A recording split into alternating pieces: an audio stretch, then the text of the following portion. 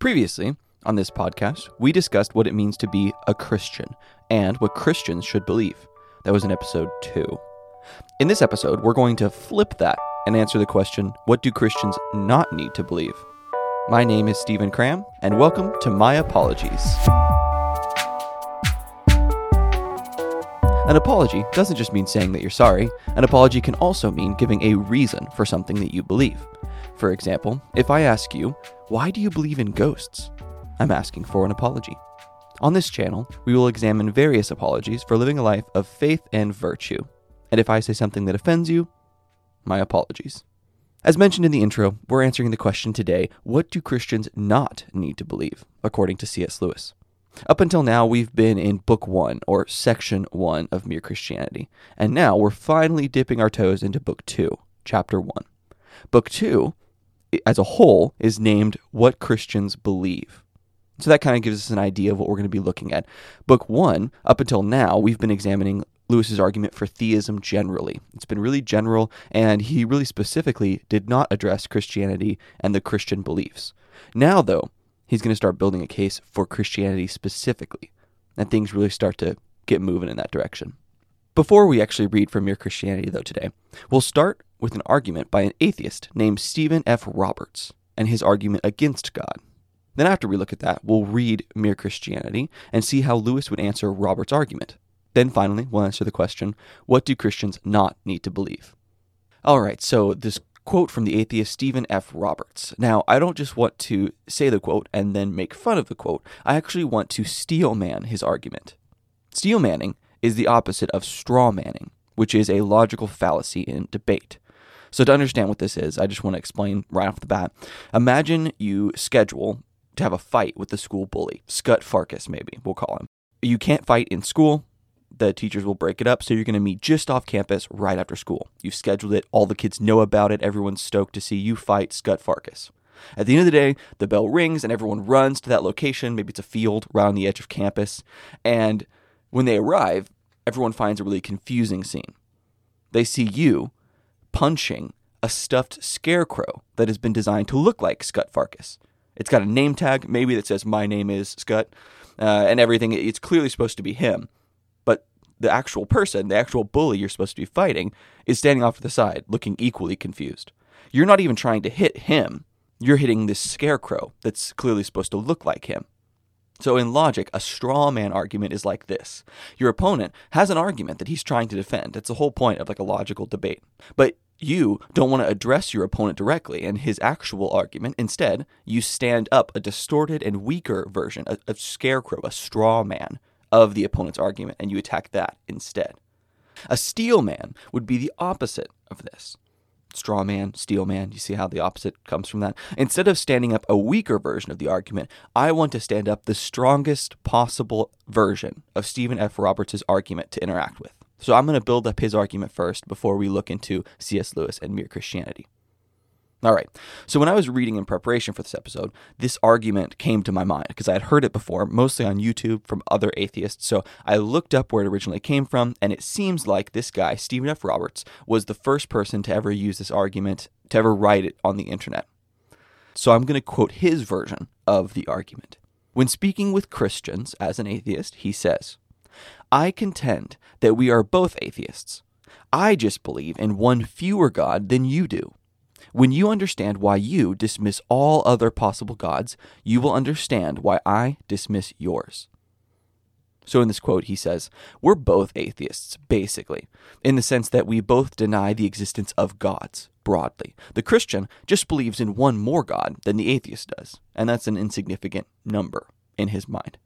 The list, if you can imagine a list of all possible gods that have ever existed and you could ever believe in, and if you compare the atheist's list with the Christian's list, it looks almost identical. Each of them has checked the no box rather than the yes box for almost all of them. They only differ in one place. In Mr. Roberts' mind, if the Christian is willing to cross off the God of the Bible the same way he's crossed off all other possible gods, he too would be an atheist in its fullest sense.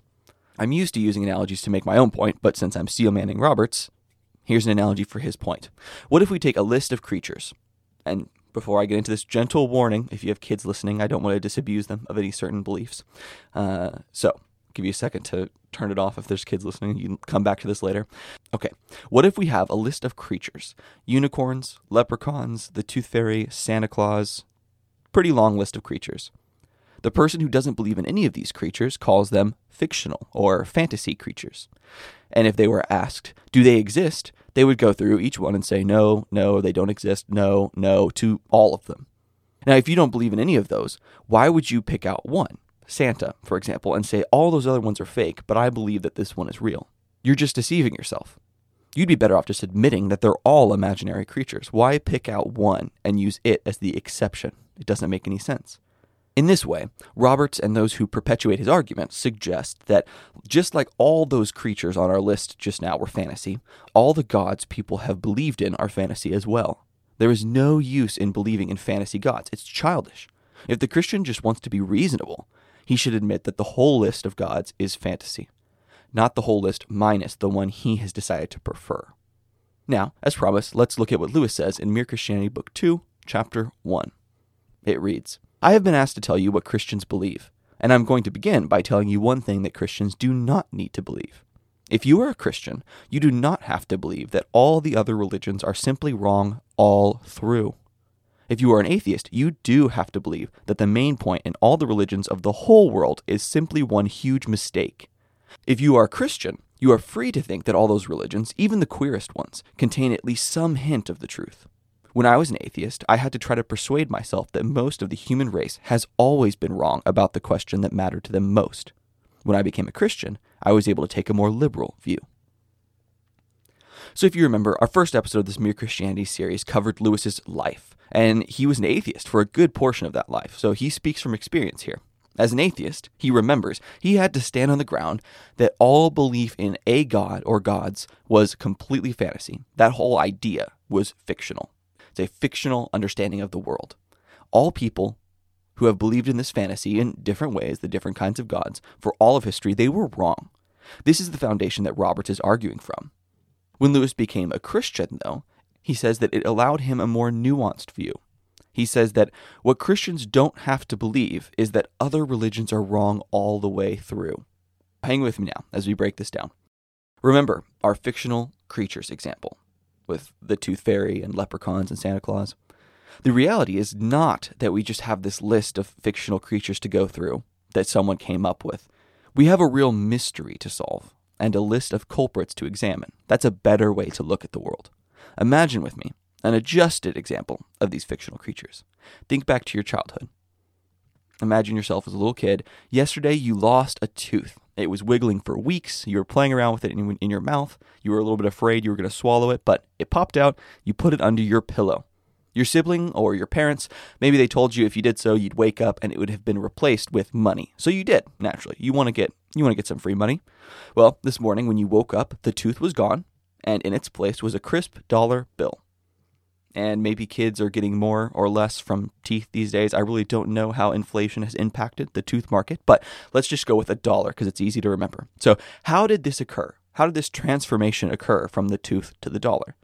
There are two basic ways you could explain this. Way one, someone took the tooth and replaced it with $1. Way two, the tooth somehow naturally became the dollar. So you maybe ask around. Your friend at school says it was the Tooth Fairy. Another friend says maybe it was a leprechaun. Your baby sister says maybe it was Santa, because that's all she knows. And your older brother laughs at all these answers and tells you that your mom and dad clearly did it. Then finally you ask your weird uncle, and he totally breaks the mold and says no one put it there. No one took the tooth and replaced it with $1. Your tooth grew into $1 naturally. That's just what happens with teeth. So you have a few arguments that people have given you for someone putting the $1 there. And you have one argument from your uncle saying that it happened naturally. Now, if we take Robert's argument and apply it here, he would say that if you don't think it was Santa or the Tooth Fairy or a leprechaun, you shouldn't believe that anyone did it. If you had this list of somebodies who could be guilty, and you're going through and crossing them all off, why would you believe your parents did it when you reject all the other possible somebodies who might have done it? Instead, you should believe your uncle, who says no one did anything, it just happened naturally. Now, I will say, We all listening to this podcast know where the money came from. But if you didn't, if you were a small kid and you were actually trying to figure this out, it may be perfectly reasonable to believe that the teeth naturally grew into dollars. That could be the way things work in this world. You don't know. And it's funny to us, but from a child's point of view, this really could be the way things happen. So all I'm trying to show is that just because you deny that a bunch of somebodies are probably not responsible, that doesn't mean that nobody did it, and you should just jump to the natural answer. Lewis acknowledges that when he was an atheist, he thought this way. All explanations of a being responsible for the world must be unreasonable. But when he became a Christian, he could admit that people who said a being was responsible for the world were on the right track. Even if they weren't 100% correct as to the identity of that mystery being, they were headed in the right direction. This is the more charitable view, or as Lewis says, the more liberal view. We don't need to believe that the very idea of a God is wrong just because a lot of people who believed in gods were wrong about that God that they believed in. We can acknowledge that other religions have something about them that represent the truth, even if it's just the bare fact that a God exists. Now, this idea might make some of you uncomfortable, but before I lose you, let me say, Lewis is not suggesting the ridiculous idea that there are multiple legitimate ways to get to God in like an all roads lead to Rome kind of way. So, in order to show this, I'll continue reading from the passage we read from before. Lewis says, "But of course, being a Christian does mean thinking that where Christianity differs from other religions, Christianity is right and they are wrong. As in arithmetic, there is only one right answer to a sum, and all the other answers are wrong. But some of the wrong answers are much nearer to being right than others." Lewis is not saying that multiple religions can be right and acceptable. He's only saying that these other religions might be right about some things. And in fact, they are right about the most essential thing, that a God exists and is responsible for this whole crazy world we live in. The other day, my family was playing a board game. My brother-in-law, who is colorblind, often will ask what color things are, just because he's interested. He asked what a particular game piece was, and I answered that it was blue. My wife and everyone else at the table looked at me funny and said that it was green. Now, I will, of course, yield to their opinion. I think it's kind of in the middle between the two, but my wife said it was green. The majority of people said it was green, so I'll admit the piece must be green. Now, if you had asked my brother-in-law, if you had gun to your head, what color do you think it is? Because he's colorblind, he might have guessed something totally off, like red. And so if he did, even though I was wrong in saying it was a blue piece, my saying blue would be closer to the truth than him saying red. Blue is closer to green than red is. Red is the exact opposite. Even though we're both wrong. Don't get me wrong. We both have the wrong answer. But my answer is closer to the truth than his. If we compare religions now in a similar way to Christianity, Islam and Judaism are much closer to Christianity than ancient Greek or Norse worship just by virtue of them being monotheistic religions, only having one God. So that's an example. And even then, you could say that the Greeks worshiping Zeus as being the god of lightning and thunder is displaying an aspect of the truth because the true God does control the weather. Right, so there are still things that are true. You could glean maybe some true facts from other religions. They could be mostly wrong. And you can have religions like Islam and Judaism that are closer to Christianity than others. Of course, as Lewis says, where these other religions differ from Christianity, the Christian must affirm that Christianity is right and the others are wrong. That's what it means to be a Christian, that you believe the Christian things. But he doesn't have to believe that all religions are 100% false, like atheists do, like Stephen F. Roberts does. So that's what Christians do not need to believe. Before we close, though, I want to mention one last thing. In the passage we looked at today, Lewis mentioned that Christianity differs from other religions in some ways, and we should agree with what Christianity says in those places. While it's true that Christians don't have to believe other religions are 100% false, they all have false things about them. So what are some key distinctions between Christianity and other religions? I would like to offer 3 to think about today. The first, God is triune in Christianity. So let's break that down. While Christianity is monotheistic, meaning we only believe in one God, we believe that God is triune. This is the doctrine of the Trinity, that God exists in 3 persons, Father, Son, and Holy Spirit. This doctrine stands opposed to a Unitarian view of God, in which God is only one person. To make it simple, Christians believe that God is one what and three whos. Jews and Muslims believe God is one what and one who. Book 4 of Mere Christianity addresses this topic in Lewis's way, and so we'll discuss it then. We don't really have time to do it here. And that's not really the point of this section. You may argue whether or not the Trinity is true. That's not what I'm trying to prove here. But you can't argue that the doctrine of the Trinity is not an essential doctrine within Christianity. And that's what we're talking about. What are the distinctives about Christianity? So, God as triune, distinctive number 1 of Christianity. Distinctive number 2, God is intimately personal in a unique way. Christians believe in a God that is infinitely powerful. He created everything that exists, and he's in complete control of everything in the realm of his creation. So you might expect such a God to be kind of uppity and above dealing with dirty humans like us. But at the same time that he's so powerful, he is immensely personal in a way that you don't find in other religions. We call God, for example, Father. We're invited to think of him as our dad, even though he's the king of all creation. He's a king who has adopted us in a real way and loves us better than any human father could. God came down and took on human flesh in Jesus. That's incredibly intimate. He became like us so that he could relate to us and know what it is to be human. And then third, the Holy Spirit now dwells within us. God doesn't just live outside of us, observing us from a distance. He actually lives within us. He knows us. God is not distant, as a deist might think. He's all around us and within us, changing us from the inside. This is a sort of intimately personal God that exists nowhere else in the vast options of religions. The third distinction is that God saves us in Christianity. Most religions provide a set of rules and requirements, maybe some sacrifices, that allow you to have peace with God. They all require humans to move first. So maybe in order for your crops to grow well this year, you need to sacrifice a goat. It requires human action to appease God. Christianity is the only religion where God moves proactively to save us. He does this in the life, death, and resurrection of Jesus, which provided for us the way to have peace with him. He moved first.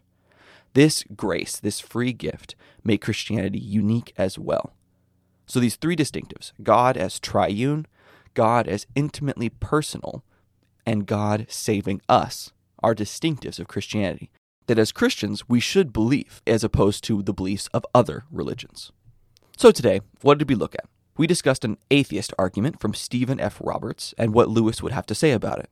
We answered the question, what do Christians not need to believe? And finally, we looked at some distinctions of Christianity in comparison with all the other world religions. Now, if you enjoyed this episode and you haven't subscribed yet, please do. Share this episode with a friend and leave a 5-star review. It really helps us get the word out to more people who would enjoy this content. If you want to reach out to me, you can either join my locals page, link in the show notes, or tweet at myapologiespod. I'd love to hear from you. Until next time, my name is Stephen Cram, and this is My Apologies.